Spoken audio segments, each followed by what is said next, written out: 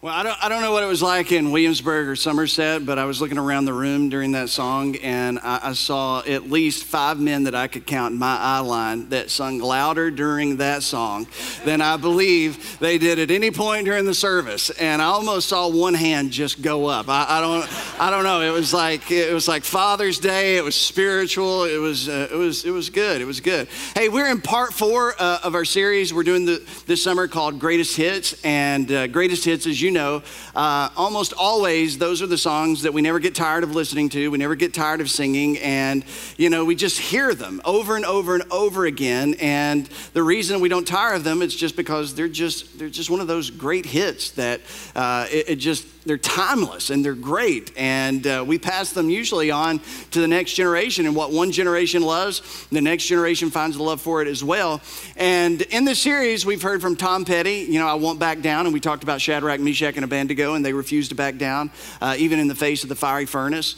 And then a couple of weeks ago, Austin Upchurch, he spoke here, and Ryan spoke in Williamsburg, and they talked about the man in the mirror and talked about James and how important it is not only to hear the word, but to do the word. And it's just not about what our head knows, it's also about what our hands are willing to do with what our heads know. And then last week, Sean Allen talked to us about U2's I Still Haven't Found What I'm Looking For, out of Ecclesiastes, and discontentment and envy, and how we're always wanting more and more and more, and we're just not satisfied. But today, as you already know, we're talking about Another One Bites the Dust. What you may not know about this song, and to be honest, I always knew this song, but I didn't know that much about the song, but it spent 15 weeks at the number 1 spot in 1980. 15 weeks at number 1, and it spent more time in the top 10 that year than any other song that was released in 1980. And it's the most arguably the most iconic Queen song of all time, especially here in the States, because there was no other Queen song that sold more than Another One Bites the Dust. So Americans, we really love this song more than any other Queen song. And something else that I didn't know about this song until I was reading about it a few weeks ago, it was originally slated. Think about this. I think this would have been totally weird, and it would have just messed up the franchise entirely. It was originally slated to be in Sylvester Stallone's Rocky III. And of course, that didn't happen because Survivor's Eye of the Tiger was used instead. And I've tried, ever since I knew that bit of information, I've tried to picture what it would have been like to watch Rocky with Another One Bites the Dust instead of Eye of the Tiger, and I just don't think it would have worked. So somebody somewhere made a good call. And then also, according to the British Medical Association, this song is one of a handful of songs which is the perfect song to do CPR to, because it's 110 beats per minute, and if you can get it in your head, then you can figure out how quick and how fast you're supposed to do CPR if you're ever in a situation where you need to do that. And so there's a whole bunch of stuff written about this song. I tried to find out really what inspired it, and there was some reports about that, on one hand, it was inspired by Chicago mobsters during the Prohibition period. It was inspired by Love That Goes Wrong. That's every song. Love Goes Wrong inspires everything. You got mobsters and Love Gone Wrong. I mean, that's a hit song right there. If you can find a way to bring Prohibition, Chicago mobsters, and Love Gone Wrong into a song, I think you're probably going to have a hit. But in the end, if you just take the song for what you might be able to recognize about it, in the end, it's a song about overcoming. It's about overcoming your enemy.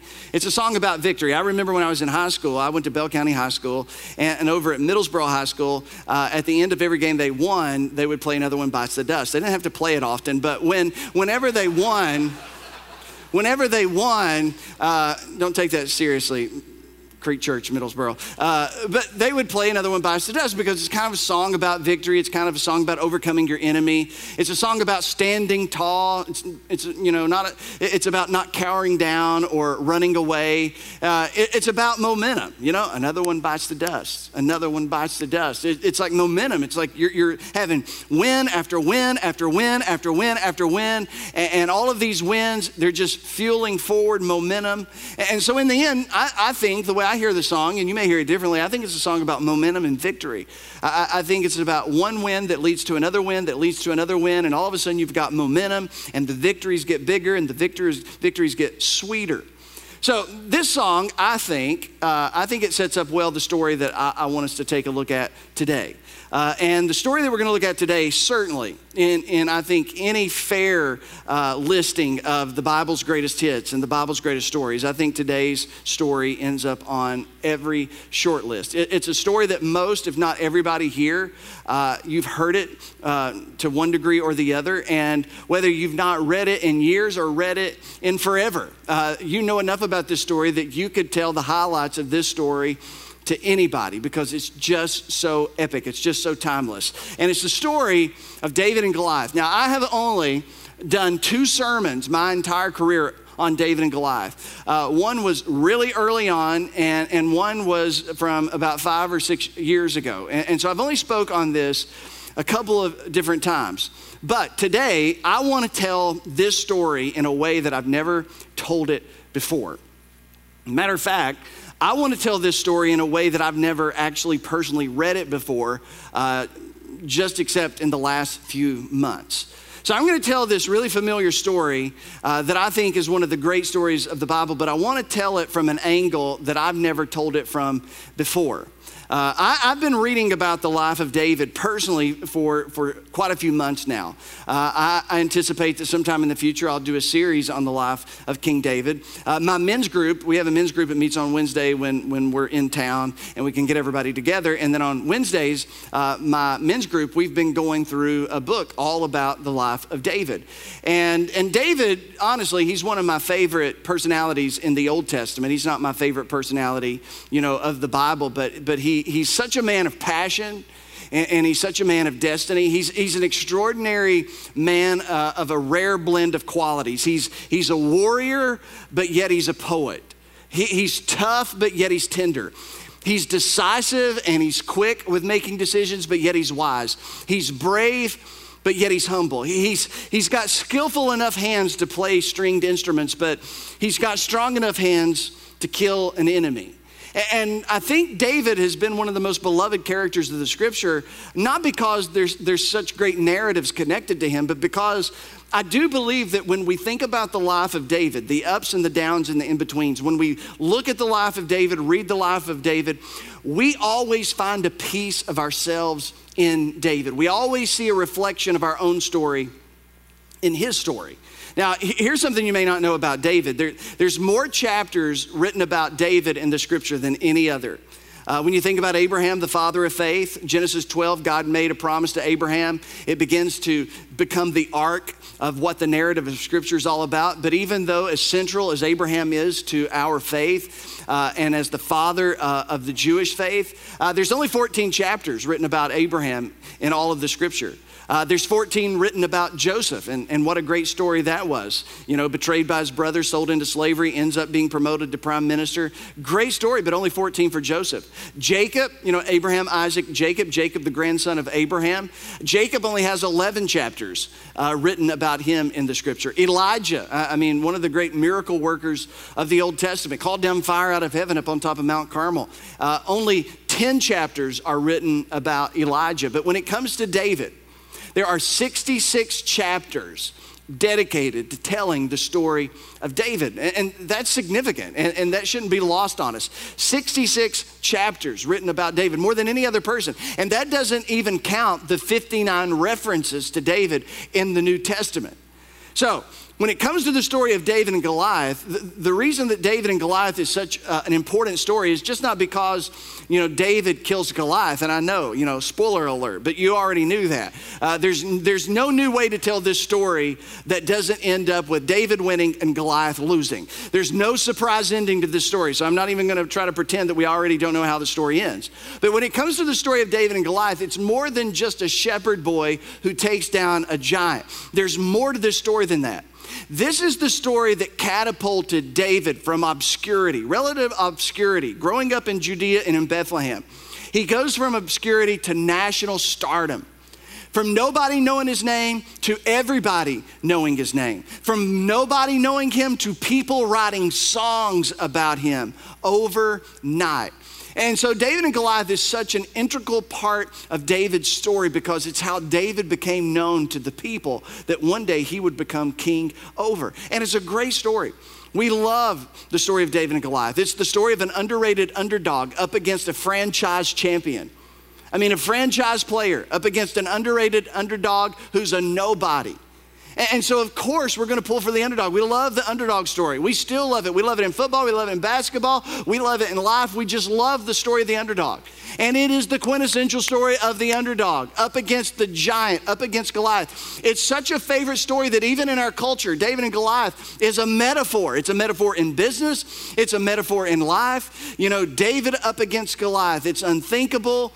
It's impossible. You know, the odds are not in your favor, but yet you face down a giant that somehow you're able to take down. And it's a great story, and we all love the story for good reason. But I think, I really have, I've read this from 12 different perspectives over the last few months. And I've turned it upside down. I've stood on one foot. I've stood on the other foot. I've tried to read broadly about it. I've tried to read deeply about it. And I really have. I've come to a very different perspective about this entire story. A very different conclusion, not in how the story ends, but really part of the wonder of the story that the narrative is actually telling. And a narrative that you and I can find incredibly relevant and incredibly helpful, because I believe that there's a story being told between the lines of the story that's actually being told. And the beginning of this story that I'm going to tell us this morning, it isn't always explicit in the text, but I do believe it's always implicit in the text. And not only the primary text that we're going to be looking at in 1 Samuel in just a moment, but in multiple texts, a couple of which I will show you in just a moment. So to start the story, to make sure we're all, within the same, bounds of understanding and context, let's just start the story here. The story begins with Saul becoming king of Israel. He's the first king of Israel, and he gets crowned king of Israel in 1050 BC. The nation of Israel, they looked at all the other nations and they said, you know what? They have a king. We need a king. And besides that, there wasn't a central leader. And as the book of Judges ends, the author of Judges says that in those days, there was no king in the land of Israel, and everybody did what was right in their own eye. So everybody recognized that there needed to be a leader, because there always has to be a leader. Any company, organization, community, church that doesn't have a leader, it just doesn't go well. You got to have a leader. And the people recognized, we need a leader. We needed a king. We need a king. And so they chose Saul. And the way that they chose Saul was because he was tall, dark, and handsome. He was tall, he had good looks, he had charisma, and when he was in the room, he had presence about him. And they said, well, this guy, look at him. Look at how he looks. Look at how he stands. Look at his personality. Of course he's going to be a great king, so let's just make him king. They really didn't care who God wanted to be king, but they called him as king. And Samuel, the prophet, he was the person who came up to Saul and said, okay, the people have spoken, and God's given me permission, and you're going to become the first king over a people who've never had a king. Now, I don't know if you thought about it recently, but to try to be a king when you've never been a king before over a people who've never had a king before, that's difficult. Because you have to learn how to be a king, and they have to learn how to live with a king. So it's not an easy job that Saul, was handed. And so we should cut the guy some slack. But he made two major decisions that were bad that ultimately caused God to strip away the kingdom from him. And that's good reading, but I don't have time to tell that story today. So God decides that he's going to take the kingdom away from Saul. And then we're kind of reintroduced to Samuel the prophet, who has the ear of God in those days. He's got the trust of the people. And Saul is messed up. He's screwed up. And Samuel's all torn up about it. Samuel's mourning and weeping and feeling sorry about the whole matter. And finally, God comes to Samuel and says, hey, how long are you going to mourn and cry over Saul? It's time to get up and move on. It's time to get up. It's time to move on. It's time to get up and it's time to move on. To which, just time out, just as a way of parentheses. That's just good advice in general.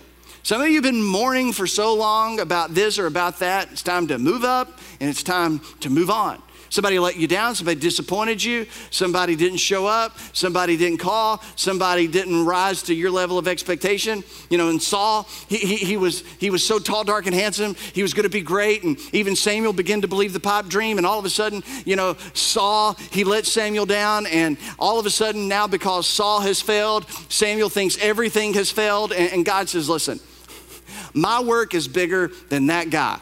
My plan is bigger than that guy. So get up and move on. I want you to go to Bethlehem. Samuel, go to Bethlehem. And when you go to Bethlehem, I want you to go to the house of this guy by the name of Jesse, and I want you to tell Jesse to bring his sons, and you're gonna offer a sacrifice, and they're gonna participate. And I want you to put them through a purification ritual. So they're gonna wash off with water, and you're gonna have a little ceremony. And at that ceremony, I'm gonna reveal to you which one of Jesse's sons is going to be the future king of Israel. Now, Samuel does exactly what God tells him to do. He gets up, he goes to Bethlehem, he fills his flask with oil, and he gets a sacrifice, and he heads off. Now, what happens next? What happens next begins to write for us, I think, the story between the lines. Now, I'm gonna tell you I could be wrong, but I'll also tell you I don't think I'm wrong. But I'm not gonna tell you that I'm 100% of what I'm saying absolutely happened. But I think that there's good reason to think that it did happen. But the good news is, no matter whether I'm right or wrong, it doesn't change any of the story. It just adds an extra layer of value to the story. It gives us an extra layer of the story to consider. So what happens next, I believe, is the beginning of a story within the story. And there's some things in this storyline that the author doesn't point out directly, but will let us see indirectly. And there's some things about this overall story that as the author is telling this story to us, he doesn't remind us of some things that we should be reminded of. So as we go through this story, I'm gonna do my best to go back and remind us some things of some past things that the author doesn't remind us in the present part of the story. So David's father is a guy by the name of Jesse. Everybody say Jesse. Jesse, okay. David's father was a guy by the name of Jesse. He was pretty respected in his community. The Jewish tradition says that he was a respected teacher of the Torah, a respected teacher of the law, that he was serious about the law of God. And so he was respected in his community, all throughout Bethlehem in the region of Judea. Now, the thing about Jesse is, Jesse, just like your family and just like my family, there are some things in Jesse's family which are very eye-raising. There's some things really interesting about his family history. It's interesting at best, it's scandalous at worst. It's interesting at best, it's scandalous at its very worst. Now, David's great-great-grandmother, which would mean it's Jesse's great-grandmother. Jesse's great-grandmother was a prostitute from Jericho by the name of Rahab. Now, when I think of my granny, I think of my mom's mom, Geneva, who can make some of the greatest gravy and biscuits that you've ever had. I mean, biscuits which were so big they would double as softballs. I mean, it was just incredible. She made some of the best breakfast. It was just amazing. I think about her, and I think about my dad's mom, Dolores, and she's still living, and I think about all the times she made me cream of wheat growing up, and all the dinners and all the breakfasts and all the desserts and just all the things. And I just think about my sweet, granny. I think about my grandmother. I don't know what it would be like, and I don't know, maybe you know. I don't know what it would be like when somebody said, tell me about your granny. Granny was a hooker. Granny walked the streets of Jericho. That's what Granny did. I mean, she made a pretty good living. I mean, she was quite a looker in demand in the day. And it's like, I don't even know. So you could imagine that's not going to be something you lead off with at the dinner party. Hey, tell me about your grandmother so I can tell you about mine. You're not going to do that. It's just not the way we're wired. So, Jesse's great-grandmother and David's great-great-grandmother was a prostitute from Jericho by the name of Rahab. And there's a great story about it in the book of Joshua. And there's the story of these spies, and she protected them, and they promised her that when they invaded the city that they would protect her and everybody that was behind the scarlet thread. Great story. Well, eventually Rahab marries in to the Jewish nation. She gets married. She falls in love with a Jewish guy, leaves behind the streets of Jericho and becomes part of the nation of Israel. Now, that's David's great-great-grandmother. That's Jesse's great-grandmother. Now, his grandmother, Jesse's grandmother, she was equally, controversial. You skip down about a generation, and his grandmother was a Moabite woman by the name of Ruth. And she fell in love with a Jewish guy by the name of Boaz, a wealthy landowner. And so you've got the love story of Boaz and Ruth. And so, but the thing about Ruth, and let me just tune in for just a moment because it's a little bit of, a lot of information, but it's really important to the story. Ruth was not Jewish. She was a Moabite.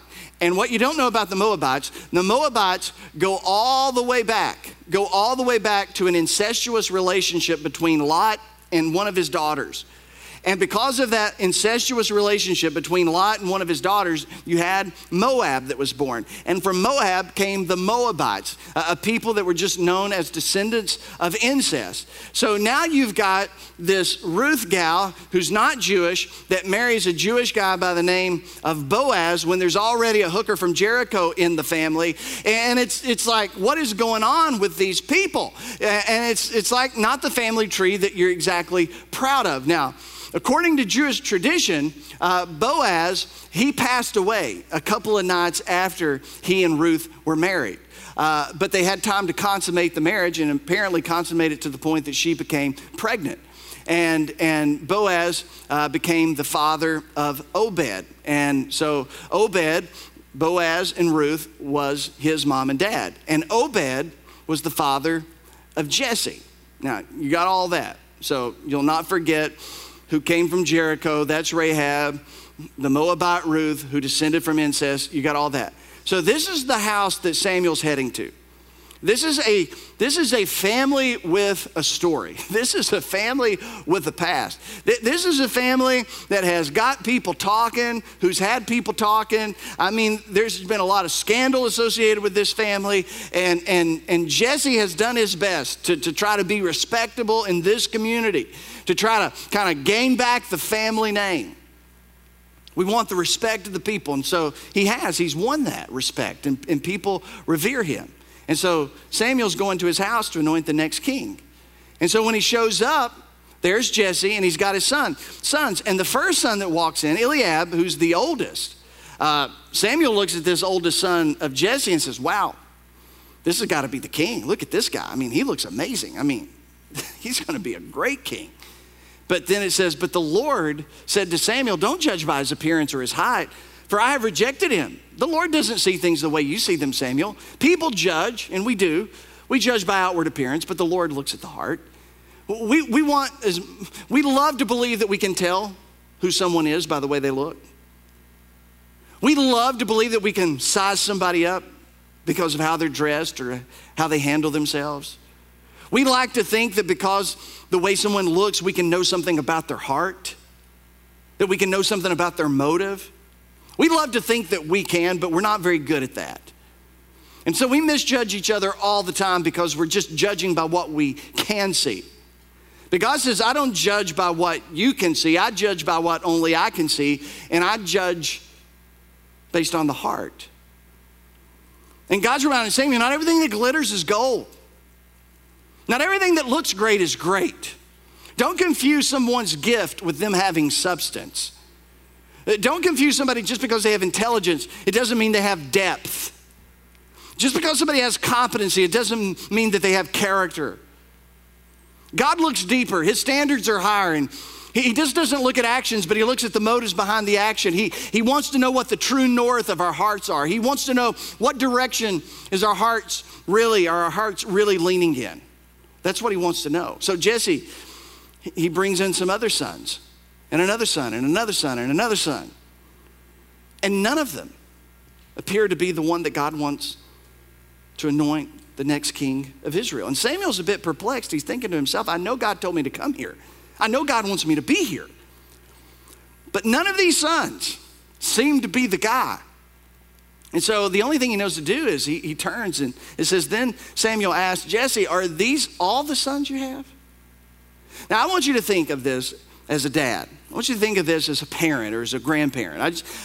the prophet of God, the man who has the ear of God in the land, he has told you ahead of time that he wants to do a special ceremony with you as the father, with all of your sons, because God has told him to come to your house for special business. I want you to think about that. Are these all the sons you have? And then Jesse, I can only imagine, like, well, there is still the youngest. There's still the youngest. But he's out in the fields watching the sheep and the goats. Why is he out in the fields watching the sheep and the goats? Jesse isn't in a pinch. Jesse's got more people than this on the payroll. He doesn't have to have David out in the field, but he has chosen to have David out in the field. And for whatever reason, whether we can know all the reasons or not, he made a conscious, deliberate decision not to have his youngest son at that event. And we should all just say, why? Because I don't think that's what I would do. And I don't think that's probably what you would do. If I have someone that's really important that has asked for a meeting and they want to meet my sons, I'm going to bring both my sons. I'm going to bring all my kids that I can bring. Why would I leave somebody out? And that's why there seems to be something else going on here than just this shallow story that keeps building and building and building to David and Goliath.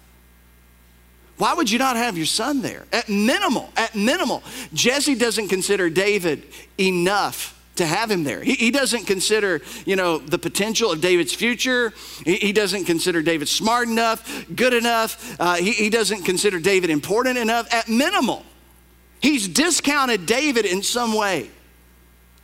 I don't know if any of you guys or any of you dads or any of you fathers have ever felt that way about your father, but if you've ever felt like your father didn't believe in you, if you ever felt like your father didn't believe you could, if you never felt like your father believed in a future that could be better than his own, if you never had a father that cheered you on or clapped for you, if you never had a father that invited you to great things and greater places, then you kind of understand a little bit of what this would be like if you've been there. You know the sting of that. And David's not even been told about this event. So there's something that's seemingly unhealthy going on in this family.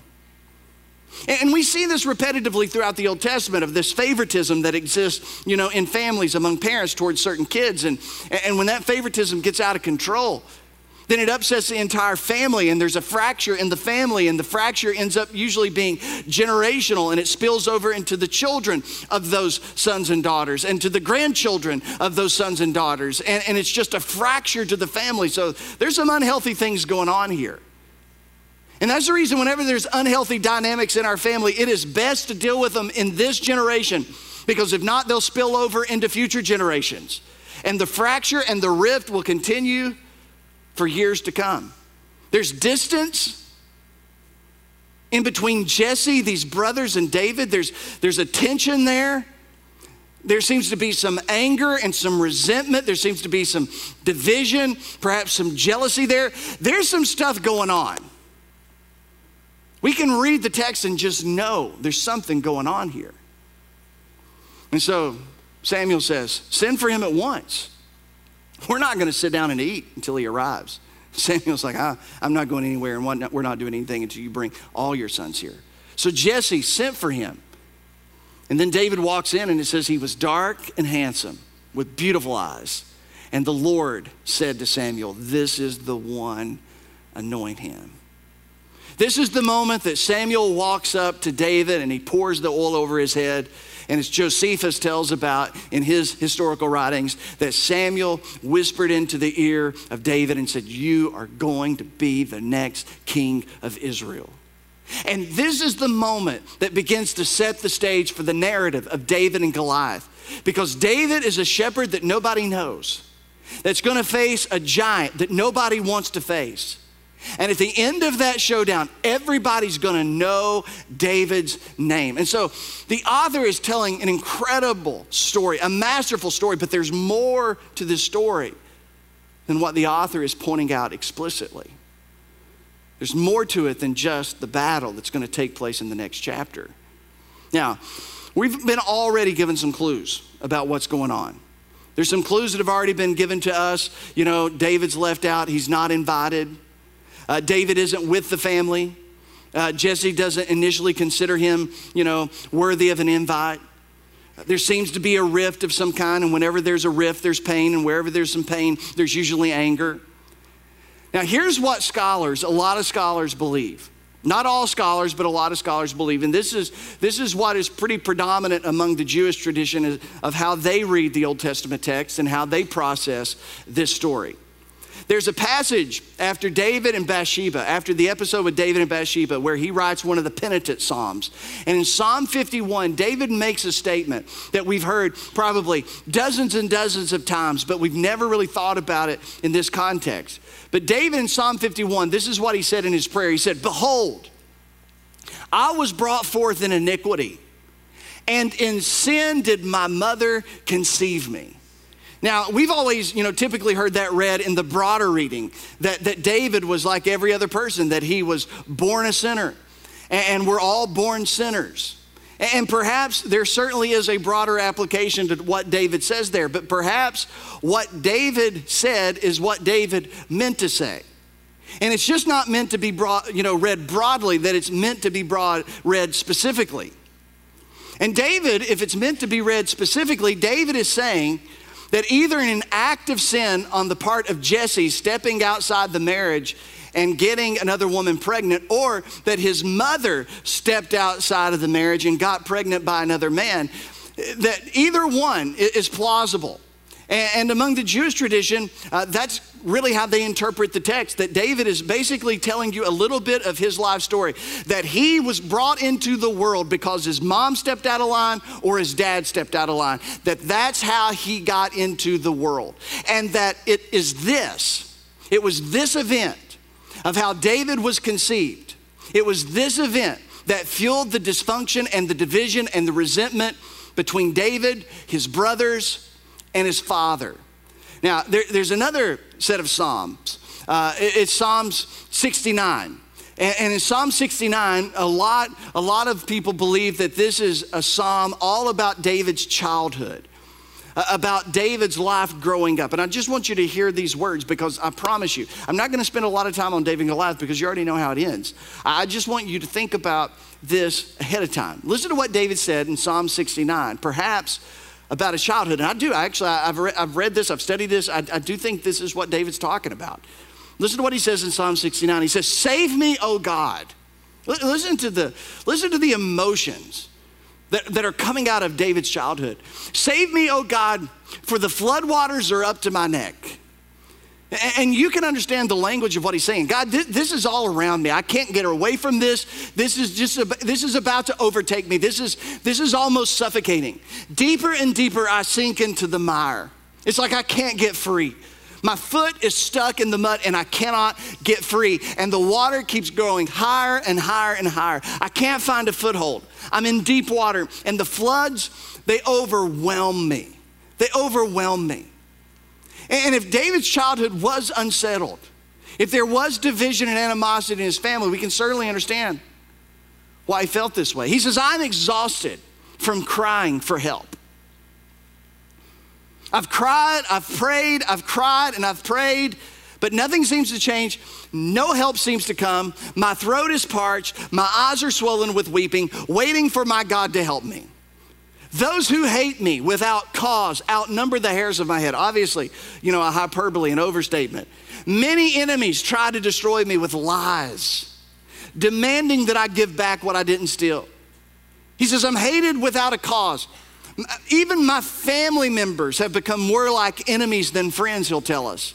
He says, "I'm falsely accused constantly for things that I'm not guilty of." He says, "For I endure insults for your sake. Humiliation is written all over my face." And what if he just means that literally?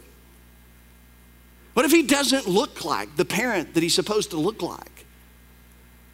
What if every time that one of his parents, his mother, his father, his brothers, look into his face, they see the reflection of somebody they don't want to see the reflection of? Humiliation is all over my face. Even my own brothers pretend they don't know me. They treat me like a stranger. So there's this division. They hate me. They treat me as though I'm a stranger. And many make the case that this is a word which could also be translated, they treat me like a bastard.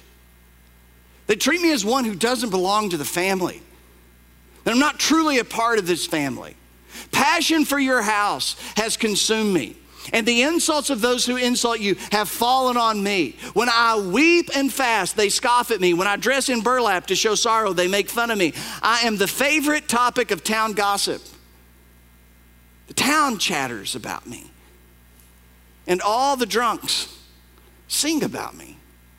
They got their little comments that they say to me when I go in and out of the city gates, going out to take care of my father's sheep. David says, but I keep praying to you, Lord, hoping this time you will show me favor. In your unfailing love, oh God, answer my prayer with your sure salvation. Rescue me from the mud. Don't let me sink any deeper. Save me from those who hate me and pull me from these deep waters. You know of my shame, my scorn, my disgrace. You see all that my enemies are doing. Their insults have broken my heart. I'm in despair. And if only one person, you ever felt like that? If only one person would show some pity, if only one person would care. David says, I don't feel like I've got anybody in my corner, not even my family. He's broken, he's shamed, he's disgraced. He's got things that have been thrust upon him, forced upon him, that he didn't want, he didn't invite, and he's trying to work himself through those issues with a bunch of people who have aligned themselves against him. And when you're trying to fight through some stuff, it's hard to fight through some stuff when you feel like nobody's in your corner. And he said, I'm trying to get through all of this, but nobody's in my corner. If only one would turn and comfort me. But instead, they give me poison for food. They offer me sour wine for thirst. Let the bountiful table set before them become a snare, and their prosperity become a trap. But in the context of what he's talking about, it very much sounds like that he was banished to a different table within his own house. And when he was fed, they messed with his food and they messed with his drink. And then everybody else got to sit at the family table, while David perhaps wasn't invited to the family table at all. And he says, I'm suffering in pain. Rescue me, O God, by your saving power, for the Lord hears the cries of the needy. He does not despise his imprisoned people. David says, I feel imprisoned by all of this. I can't escape these circumstances. I can't escape the people that have turned against me. And perhaps he even felt like a prisoner in his own home and his own family. And if this is the pain of David's early life, if this is the pain that's connected to his family dynamic, you know what you could call that? I'll be right there. You know what you call that? You call that baggage. His early life was all about accumulating baggage. Baggage, baggage, baggage, baggage. You know what we read in Psalm 69? It is a psalm full of emotional and psychological and experiential baggage. Now, the reason that we should be able to see a little bit of ourselves in the story of David is because all of us, we have baggage. You have baggage, I have baggage, we all have baggage. And those of us who are Christians, those of us who are followers of Jesus, we too have baggage. You probably, like me, you know a lot of Jesus followers that are theologically functional, but at the same time, they're emotionally, relationally, and psychologically dysfunctional. It's like they know what to believe, but it doesn't equate to any other part of their life. The relationships are broken, emotions are broken. The ability to relate and connect on any deeper level, it's somehow miswired, it's broken, it's not there, and we're all carrying some baggage around. Some of us are past our weight limit when it comes to baggage. Some of us have really small bags, but don't let the small bags confuse you. You can pack a lot of heavy things in a small bag. We all got baggage. David had baggage. He was marked. He was marked by his family. He was marked by his dad. He was marked by his mother. We're not even told her name. You can read about her in Jewish tradition, but we're not even told her name in the scriptures. He's marked by his brothers. We've all been marked by our families. Sometimes more than we want to admit, almost always more than we realize. You ever thought about when you go to a counselor, and everybody ought to have a counselor? The first place that a counselor starts is, tell me about your biological family. Because you know where the crazy usually begins? With our biological families. That's where the baggage starts. That's where the issues start. Now you may be hearing, you grew up among the roses and in the midst of the tulips, and that is great and that is grand and that is wonderful. Thank God for that, but that's not everybody. And it wasn't David. Our families have the capacity to load us down with blessing or to load us down with baggage. That's what families have the capacity to do. It's the most powerful group that we'll ever be a part of, our families. And that's either good news for some of us or it is very troubling news for some of us. Many of us are born into families where we're handed a script. And it's a script of expectations. It's a script of what was done before you and what they expect you to do and what will happen after you, of all of these repeating storylines within the family. Dysfunction in one generation is handed off to become generational dysfunction in the next. And so David had some baggage. There was some dysfunction. There were some problems with emotional connection in that family. There was some challenges when it came to relational health in that family. There was some neglect. There was some resentment. There was all of that. And it had become baggage. We've all got it. Don't lose sight of it. And this is where the story ends. So, the Philistines and the Israelites faced each other on opposite hills with the valley between them. This is the story we all know, but I want you to see it differently. Then Goliath, a Philistine, a champion from Gath, came out of the Philistine ranks to face the forces of Israel. He was over 9 feet tall. He wore a bronze helmet, and his bronze coat of mail weighed 125 pounds. He also wore a bronze leg armor, and he carried a bronze javelin on his shoulder. The shaft of his spear was heavy and as thick as a weaver's beam, tipped with an iron spearhead that weighed 15 pounds. His armor bearer walked ahead of him carrying his shield. So we're talking about a big dude, 9.5 feet tall, probably 400 or 500 pounds, carrying 200 pounds of armor and a 15-pound spear. He's a conventional killing machine. He's confident, he's intimidating. He should be. It says Goliath stood and shouted a taunt across to the Israelites. Why are you all coming out to fight? I am the Philistine champion, but you are only the servants of Saul. And then he says this, choose one man to come down here and fight me. If he kills me, then I will be and we will be your slaves. But if I kill him, you will be our slaves. I defy the armies of Israel today. Send me a man who will fight me. And when Saul and the Israelites heard this, they were terrified and deeply shaken. It was representative warfare, common in those days. We're going to get a guy, you're going to get a guy, and the winner is the winner for all of his people. And the loser is the loser for all of their people. And Goliath said, just send me one man. But the problem was there wasn't one man among the Israelites that were willing to fight the Philistine. And it says for 40 days, every morning and evening, the Philistine champion strutted in front of the Israelite army. And he came out and he taunted them and he intimidated them. And that's how giants work. They're relentless. They keep taunting, they keep insulting, they keep condemning. It's a voice that never goes away. It's the giant of fear or insecurity or shame or guilt or regret or discouragement or worry. And it just hammers at you every morning. It hammers at you every evening. It challenges you. It taunts you. It insults you. It condemns you. That's the way giants work. And it was also intimidating and paralyzing for the Israelites. Meanwhile, 15 miles away, in Bethlehem, Jesse looks at David, calls him in from the sheep field and says, I got some supplies I want you to take to your brothers because we need to make sure your brothers got everything that they need. So David loads up and he heads out. And when he gets there, when David gets there, it says, as he was talking with them, as David was talking with them, Goliath, the Philistine champion from Gath, came out from the Philistine ranks. Then David heard him shout his usual taunt to the army of Israel. And as soon as the Israelite army saw him, they began to run away in fright. They had heard this 40 times, morning and evening. This is the first time David had ever heard it. David heard the same thing they heard, saw the same thing they saw, but responded entirely different. David asked the soldiers, what will a man get for killing this Philistine and ending his defiance of Israel?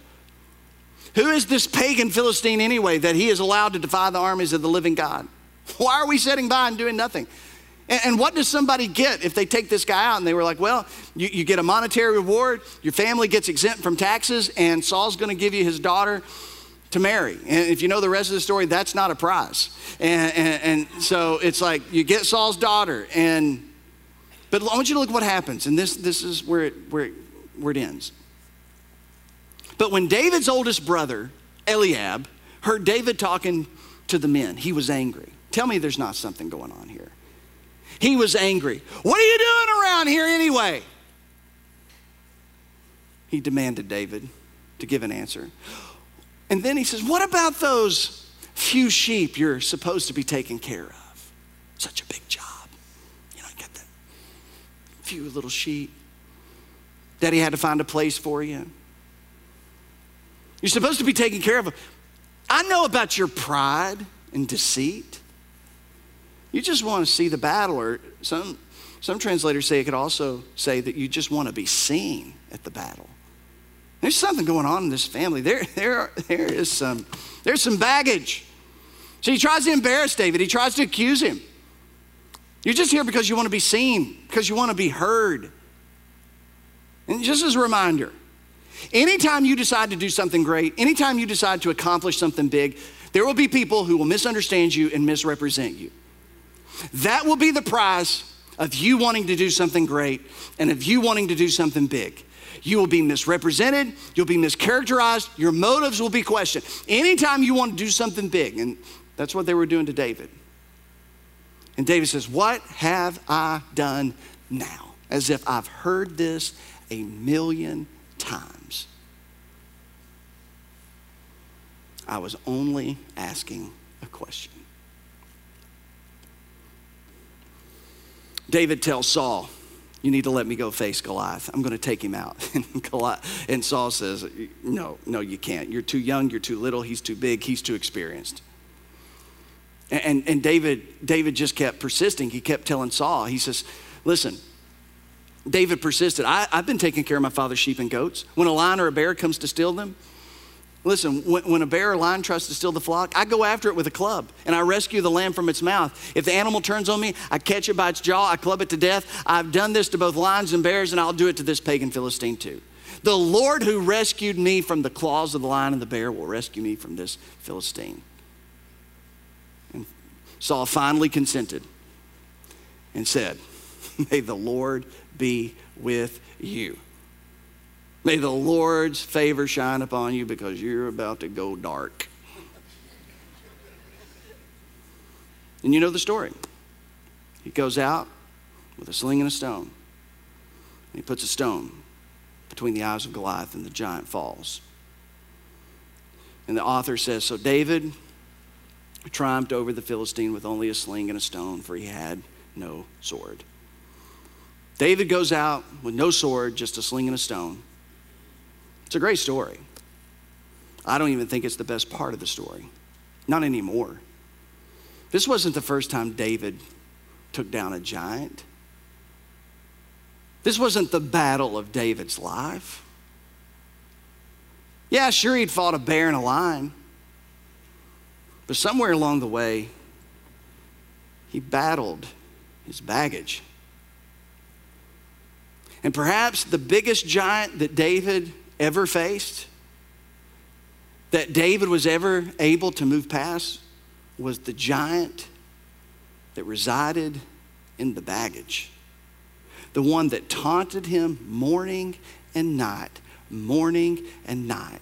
David was able to get to a place in his life where he was able to hold on to the victories more than he was the defeats and the disappointments of his past. David was able to get to the point where he did not shrink to the size of his enemies, but he took a higher road. He took a better path. He moved past his past. And on some way, as best as he can, as best as any of us can, he dealt with some of the biological and relational baggage that started back there in Bethlehem on the hills of Judea. He became his own man. He became a man after God's own heart. He got to a place where he wanted more and he wanted different, even if it meant breaking ranks with the generational storylines of his father and his brothers. This is what I think we can learn. Dads, moms, all of us. I'll give these to you. Not going to elaborate on them because they speak for themselves. I think we learn from the story of David, what defines you controls you. If your baggage defines you, it's going to control you. If what your dad did or didn't do defines you, it'll control you. If the family you grew up in, good, bad, or ugly, if it defines you, it controls you. Whatever defines you, whatever defines me, it controls me. What you leave, what I leave unresolved, will leave you and leave me unhealthy. If there's some stuff we're packing around that's unresolved, we've not been able to fight through it, fight with it, get beyond it, put it to bed, put it to rest, move on. If it's unresolved, we're unhealthy. We're forfeiting health because it remains unresolved. And I think David, he teaches us that we shouldn't allow our past to determine our future. And then finally, dads, here on Father's Day. This is for me. This is for you. Dads, don't be the part of your kid's story they have to overcome. Let's not do that. Let's not be that man. Let's not be the dad that our kids have to overcome one day. Frederick Douglass says it's easier to build strong children than it is to repair broken men and women when they're adults. Let's not be the source of pain or neglect. Let's don't permit a lack of emotional connection or spiritual connection. Let's pray with our kids. Let's cast vision for the future over our kids' lives. Let's have fun and laugh. Let's make memories. Let's lead by both our words and our examples. Let's not be the dad that one day our kids have to fight to overcome. Let's not become baggage.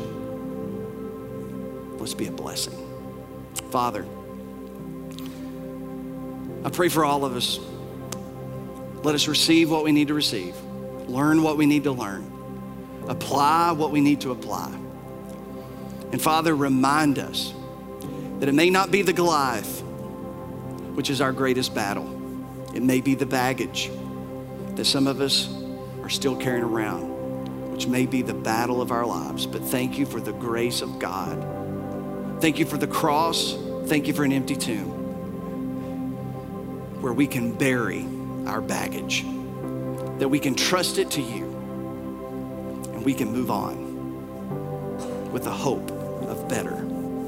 In Jesus' name. And everybody said, amen.